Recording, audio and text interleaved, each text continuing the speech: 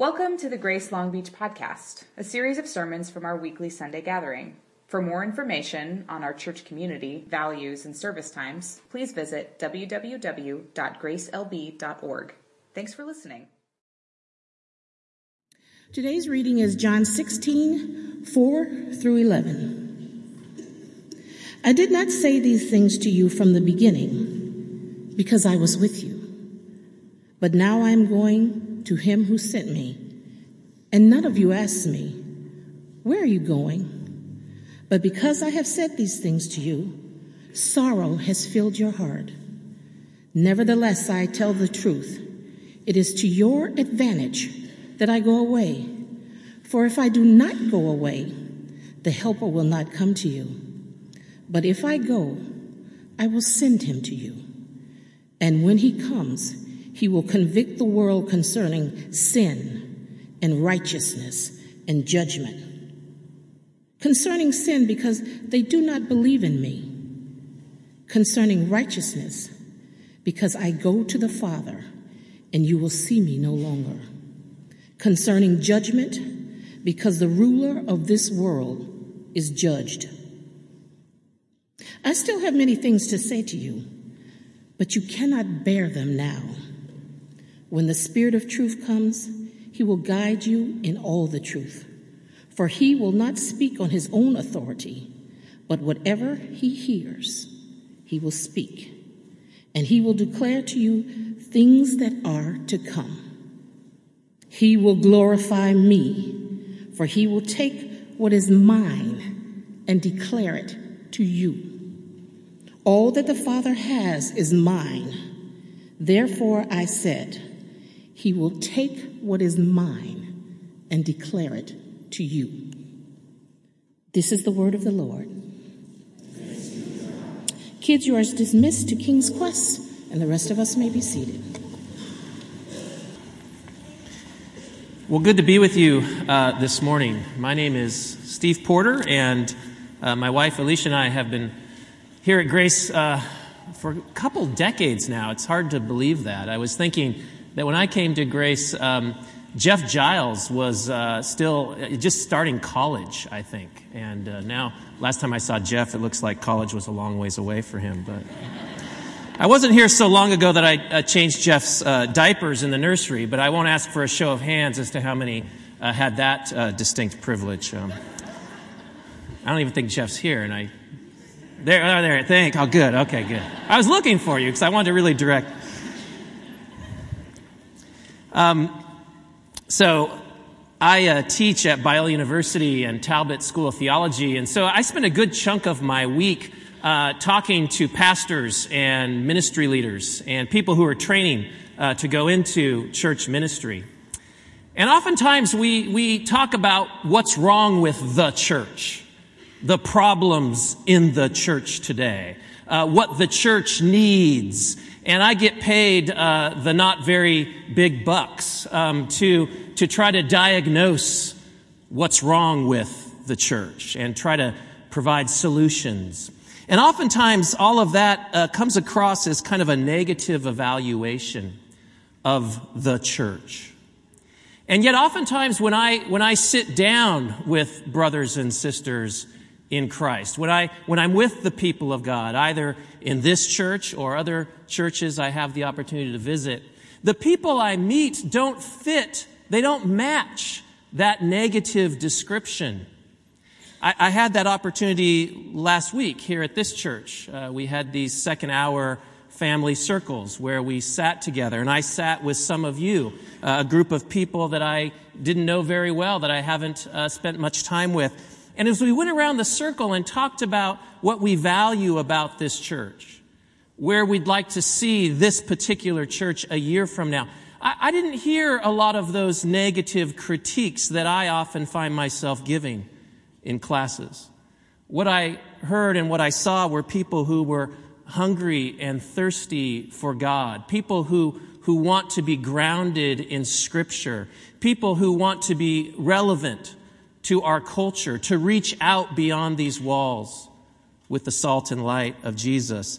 And it was encouraging to be amongst you all. And it reminded me of something. right? No doubt there are problems in the church universal, and no doubt we have had and we still do have our problems here at our church. But God is still at work, oftentimes in spite of ourselves. He is still at work. He takes a little bit of a sermon here, a little bit of a Bible study there, an answer to prayer, an encouragement from a friend, and he slowly but surely builds us up in him. That he's doing something in our midst. I think of that passage in 1 Corinthians where Paul says, I planted, Apollos watered, but God was causing the growth. That Aslan is on the move, that he's causing the growth, that he who began a good work in us will bring it to completion, that he's the author and finisher of our faith, Hebrews says. So in many respects, folks, I really think we don't have to worry about our church. God is at work. He wants to work with us, but oftentimes he'll work in spite of us. But whatever we do, he is still at work. And let me just pray before I move. That's not my sermon, by the way. That was just my introduction. But let me pray as I move on to my sermon. So, Father, I thank you for these people. I thank you, Lord, that I can spend some time with these folks today, with your children, that they are my brothers and sisters. And that's not just nice-sounding language, but these are people that we do life with. So thank you for that. In your name we pray. Amen. So Anne Lamott is an unlikely convert to Christianity. In her best-selling book, Traveling Mercies, she tells the story of her coming to Christ. Lamott was born in a very liberal, progressive, atheistic home where you could believe anything you wanted except Christianity. Christianity in her home was seen as unenlightened, backwards, closed-minded, the wrong side of the political spectrum. And yet, as Anne tells her story, life isn't going very well for her as a young, struggling author. She's published a couple books, but they're not selling well. She's dealing with alcoholism, drug addiction, bulimia. She lives in a small little apartment on a houseboat on San Francisco Bay. And she's struggling in her life and struggling to try to make sense of her life. And she tells in this book how she walks to a flea market every Sunday. And there's this old rundown church that leaves their doors open and she can hear the music coming out of the church. And the music is compelling to her. And she finds herself on Sunday mornings lingering outside the doors of this church just to listen to the music. And there's something about the music that begins to soften her and speak to her. And she lingers closer to the doors, but she always leaves before the sermon starts. The sermon repulses her. Anne goes on to tell about how she gets pregnant with a child she had no intention of keeping, with a man she had no intention of staying in relationship with. And she ends up deciding to terminate the child's life.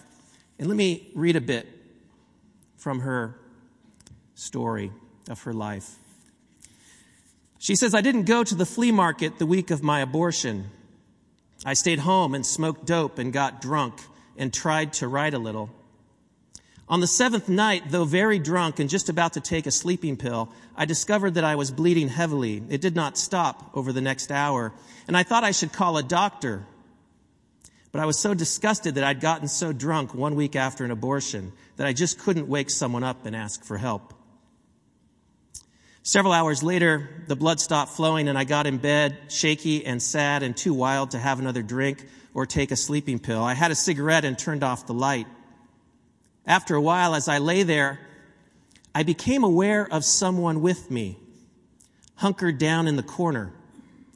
And I just assumed it was my father, whose presence I had felt over the years when I was frightened and alone. The feeling was so strong that I actually turned on the light for a moment to make sure no one was there. Of course, there wasn't. But after a while, in the dark again, I knew beyond any doubt that it was Jesus. I felt him as surely as I feel my dog lying nearby as I write this. And I was appalled.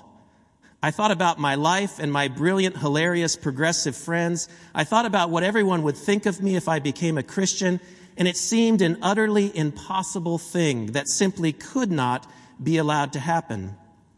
I turned to the wall and said out loud, I would rather die. I felt him just sitting there on his haunches in the corner of my sleeping loft, watching me with patience and love.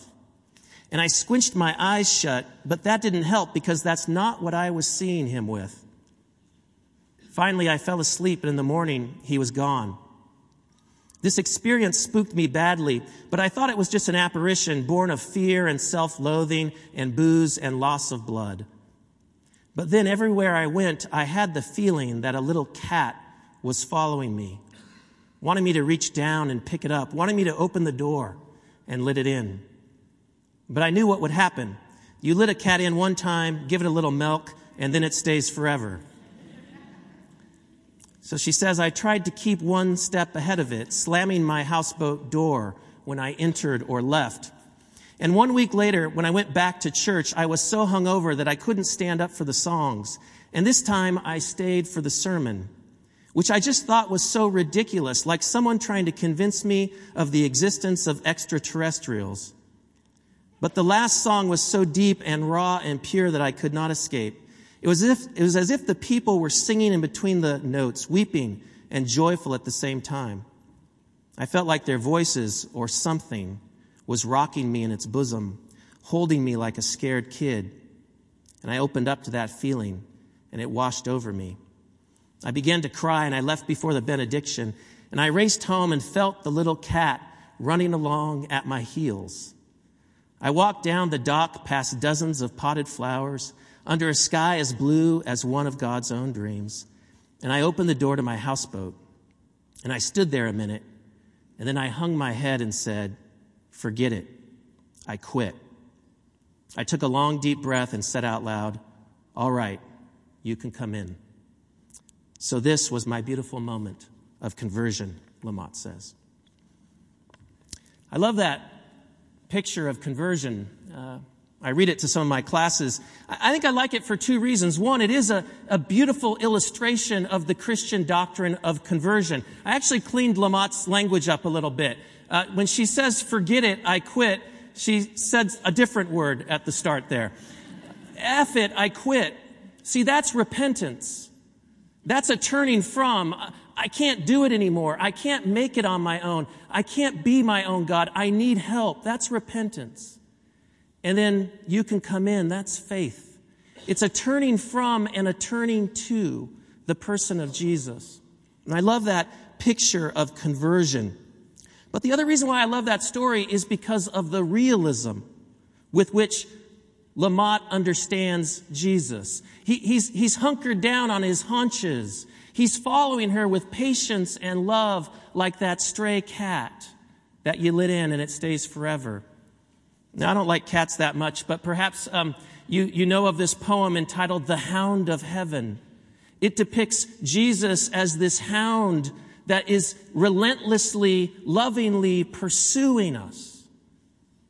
We like to use the passage of Scripture, Revelation 3:20. Behold, I stand at the door and knock, Jesus says. If anyone hears my voice and opens the door, I will come in to him or her, and I will sup with them.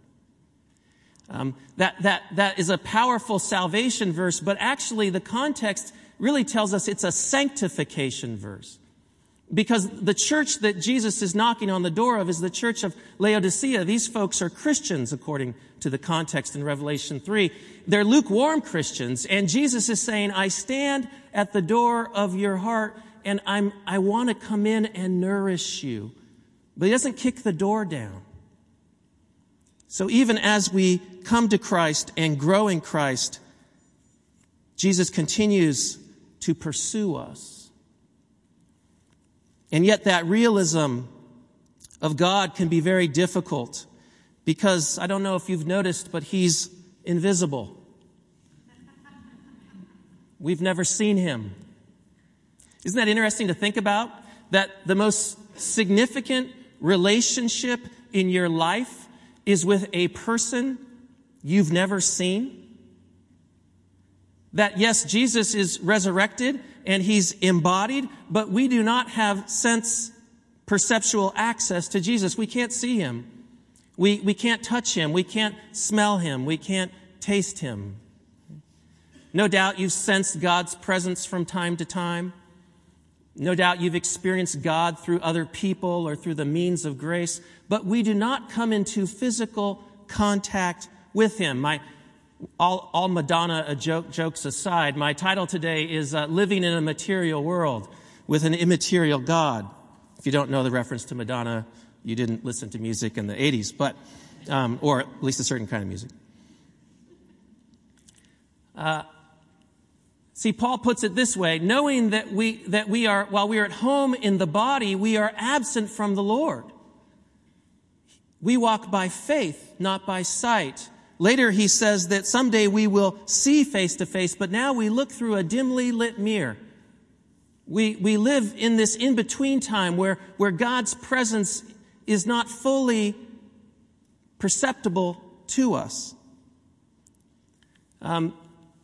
Thomas, good old Thomas, he said he wouldn't believe unless he saw the resurrected Jesus. And Jesus comes up to him and lets Thomas put his fingers in his scars. And Jesus says to Thomas, have you believed because you've seen me?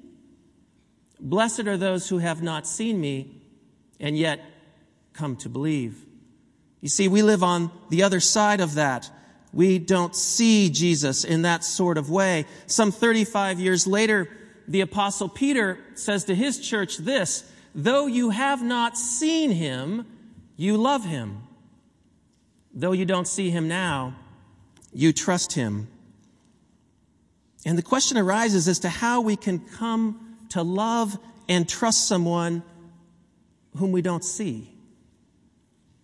And this is where our materiality and God's immateriality can become problematic in our ongoing Christian lives.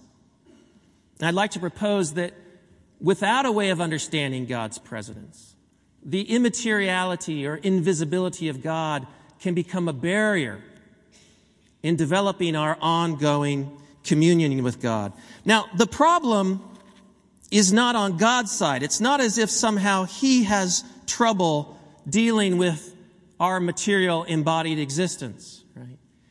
The Lord of all is the Lord of the material space-time world. He made it. He has no trouble interacting with it. So the problem with materiality isn't on God's side. The problem is on our side. And the problem with living in a material world with an immaterial God is that most of us are addicted to materiality. Now, I'm not here talking about materialism. That's a problem, I imagine. But I'm just talking about how easy it is to be focused on what we can see. That so much of our life is just focused in on all of the things that are vying for our attention. And this immaterial, this invisible one, this lover of our souls, this one who's knocking at the door of our hearts can be so easy to forget about, so easy to neglect. We walk by faith and not by sight, but I'm afraid for many of us, I know for myself, often out of sight is truly out of mind. We cannot set our minds on Christ if he is merely an occasional, fleeting thought. How do we make his immaterial reality more of a pressing reality in our lives? I had a student in my office a while back, and he mentioned this book. I don't know if you can see the title. It's called The Seeming Unreality of the Spiritual Life. I'd never heard of the book, and I went to Biola's library, and they happened to have it, and I checked it out, and I still have it. But in this book, it was written in 1908 by a guy named Henry Churchill King, a pastor, and he says this, He says, though by hypothesis God is the one realist of all facts and the most loving of all beings, he does not seem to be thrust upon us as such at all. After all is said, is this not the real and great difficulty for the Christian view and for the establishment of real conviction and of joyful spiritual living? Does not much depend upon meeting effectively this constant underlying difficulty of the seeming unreality of the spiritual life? See, it seems to me we need a conceptualization. We need a way of understanding the invisible reality of life with God. If you have your Bibles, or if you have something by which you can access a Bible, turn to the passage that Ramona read. I'll actually put it up here on the screen too, but Ramona read to us from John 16, starting in the second half of verse 4. This is what commentators call Jesus' farewell discourse. He's leaving the disciples. He's going to the cross. He's giving them some final instructions. He's actually transitioning them from a life with him where they could see him to a life with him where they would no longer be with him physically, but he would still be present to them in a different kind of way. And he talks about how he is going to send his Spirit, who will be with them always. So at the latter half of verse 4, he says, I do not say these things to you from the beginning because I was with you. But now I'm going to him who sent me. He's leaving them. And he says importantly here in verse 7, it's to your advantage that I go away. If I go, I will send the Helper, the Spirit, the Paraclete to you, the one who will come alongside. Now, it's interesting to think about why is it to their advantage that Jesus, the embodied person of God, is going to leave?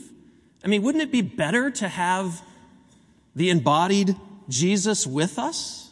And Jesus says, no, it's actually better for his disciples, for his children, if he leaves and he sends the Spirit. Now, there's lots to say about why this would be better. One thing to think about is actually, if you think about God's dealings with the people of Israel, you think about his dealings even with his own disciples while he was on earth, things don't usually go very well when God shows up in some sort of manifestation. I mean, we learn in Genesis 3 that the Lord God came to walk with Adam and Eve in the garden, and yet that didn't go very well. The Israelites, they have this pillar of fire by day or a pillar of cloud by day and this fire by night.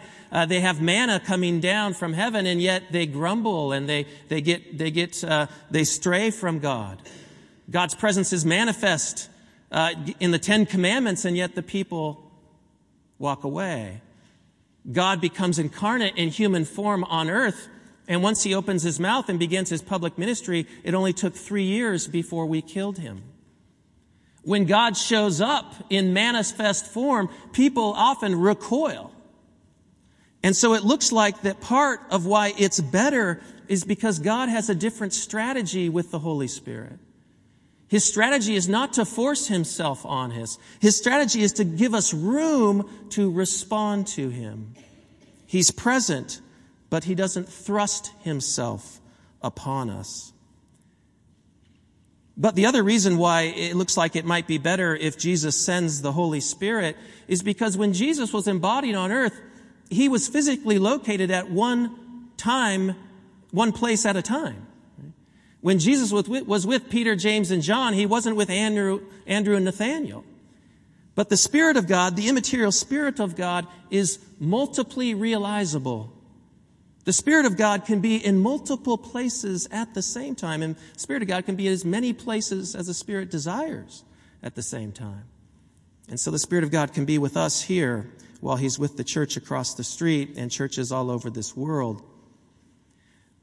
But Jesus goes on later in this passage to talk about another aspect of the Spirit's work. It's a very interesting passage, John 16, starting in verse 13. Jesus has been talking to disciples for a while, and he says, I still have many more things to say to you, but you cannot bear them now. Have you ever been in that situation where someone's talking to you and you just can't bear anymore? It's like, I just can't take anymore. You need to stop. Right? And Jesus is aware, maybe you're at that point right now with me. Jesus is aware that his disciples can't take anymore. They can't bear it psychologically. He has a lot more he wants to get across, a lot more information about who he is, about the Father, about how the Spirit was going to work in their lives, but they can't bear it.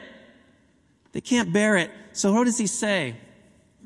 When the Spirit of truth comes, he will guide you into all truth. He will take what is mine and declare it to you. We could call this the declaratory ministry of the Holy Spirit. They can't bear anymore, but he's going to send his Spirit to be with them. And he says the Spirit will remain with you always, and the Spirit will know how much you can bear. And he'll take what Jesus had. What did Jesus have? Jesus understood all of what it was to live life with his Father. He understood all of what it was to be the Son, to be a child of his Father. And the Spirit is going to take what Jesus had and declare it to us as we can bear it.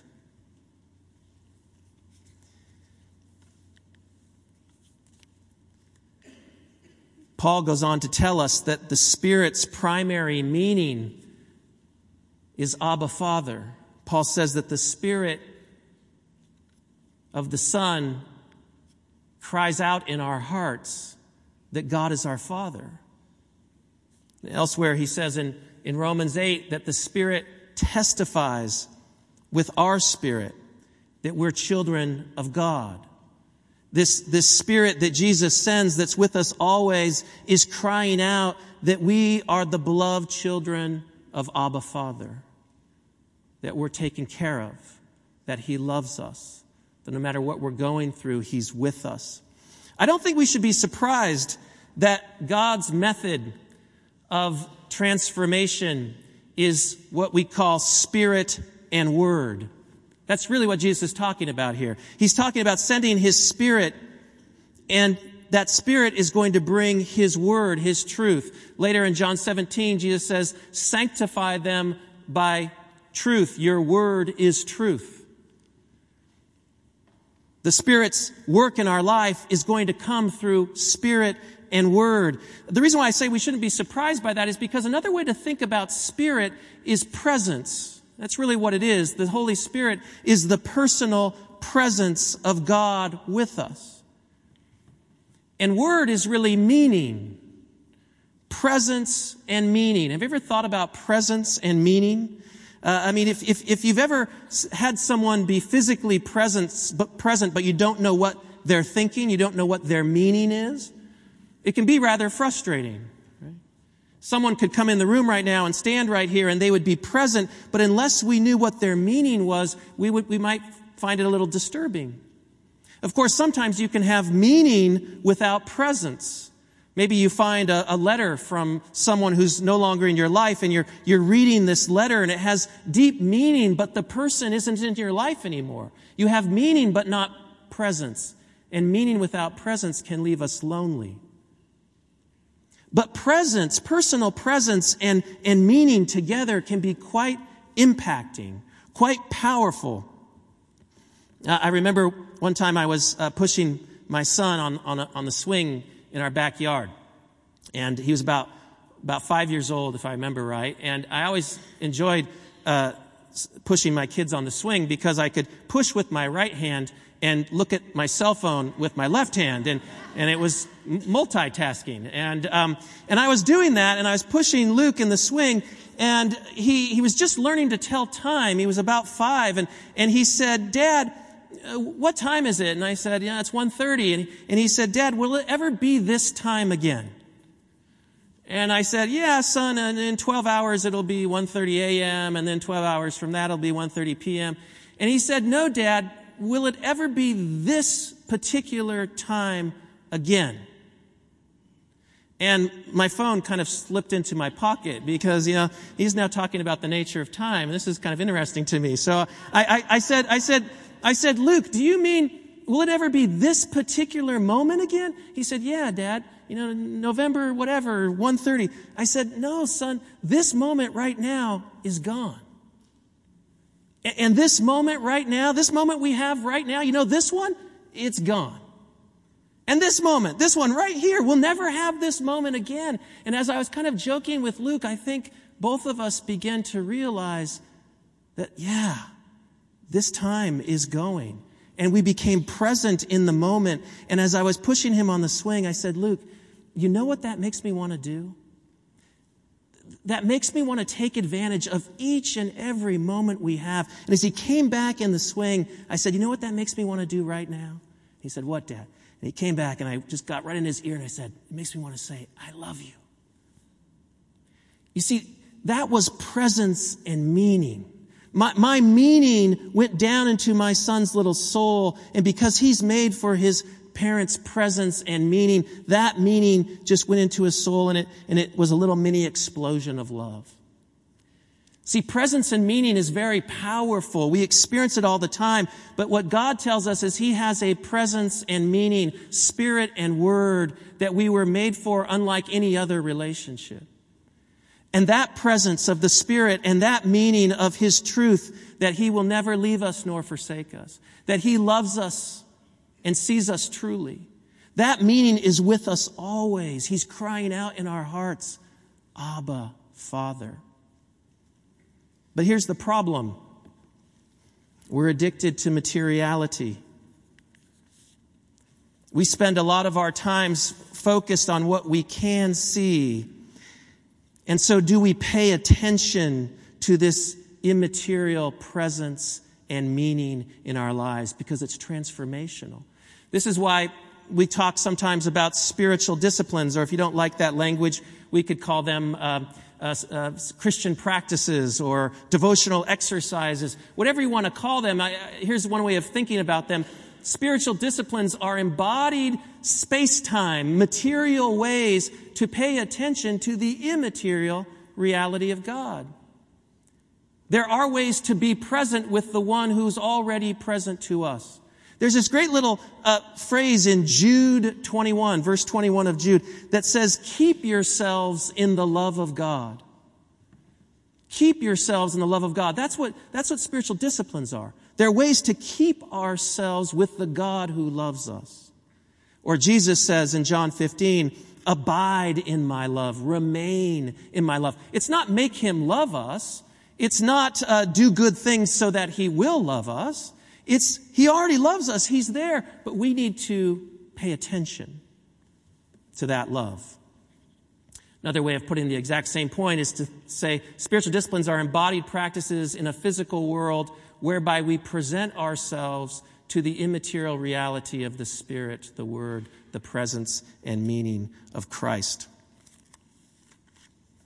Some years ago, I was reading a book. I don't know if you can read that. It's pretty small, but I don't even remember what the book was, but it had this quote by W.H. Auden in the book. And I can't read that. Oh, here it is on my paper here. I can't read it up there. Auden says this, choice of attention, to pay attention to this and ignore that, is to the inner life what choice of action is to the outer. In both cases, a man is responsible for his choice and must accept the consequences. Quoting Ortega y Gasset, he said, tell me to what you pay attention, and I'll tell you who you are. We might want to say, tell me to whom you pay attention, and I'll tell you who you are. You see, our practices of prayer, our practices of scripture reading are ways that we pay attention to God. Coming to church is a way that we pay attention. We say, God, I believe in your reality and availability enough to drive my car to this building and sit down with these people and say, here I am, Lord. I want to pay attention to you. I want to pay attention to your presence, to your meaning. Paul puts it this way. If you have been raised with Christ, seek the things that are above where Christ is, seated at the right hand of the Father. Set your mind on things above, not on earthly things. For your old life is over. You've died, and your new life is hidden with Christ in God. It's hidden. When Christ, who is your life, appears, then you will appear with him in glory. Set your mind on things above where Christ is. When we pray, we're at some level saying, Lord, I want to focus my mind on your reality. When we give money to the church, we're saying, Lord, I want to focus my attention on you and put money in this offering basket because I must believe that you're real and you're at work in your people. You're at work in this church. When we open the Bible, we're saying, God, I need you. I'm not my own God. And these practices habituate over time our attention to God, to his presence, to his meaning. They're really practices or disciplines of surrender. Surrender. I started meeting with a woman up in Pasadena. She's works on the pastoral staff of a church, and she's a spiritual director. She's a Christian mentor, and this is part of her ministry. And I drive up once a month to meet with this woman all the way up to Pasadena. I have no other reason to go to Pasadena. It's a ridiculous drive. Every time I go, I hate it. Because all she does is pray for me and encourage me, and God uses her to speak important things into my life. But really, to drive up there is a bit of an insult. Because I actually have to admit that, God, I need you so much, and I'm so bad at paying attention to you, that I have to drive all the way to Pasadena to sit down with someone who reminds me that you're real and that you're available. I might as well just stick a little surrender flag out of my car as I make that drive, because the whole drive is a practice of surrender. Surrender. In some way, I'm saying with Anne Lamott, forget it. I quit. You can come in. So, folks, what are your practices of surrender? What are the ways that you organize your day, your week, to focus your attention on the loving, relentless, immaterial pursuit of the Spirit and his meaning?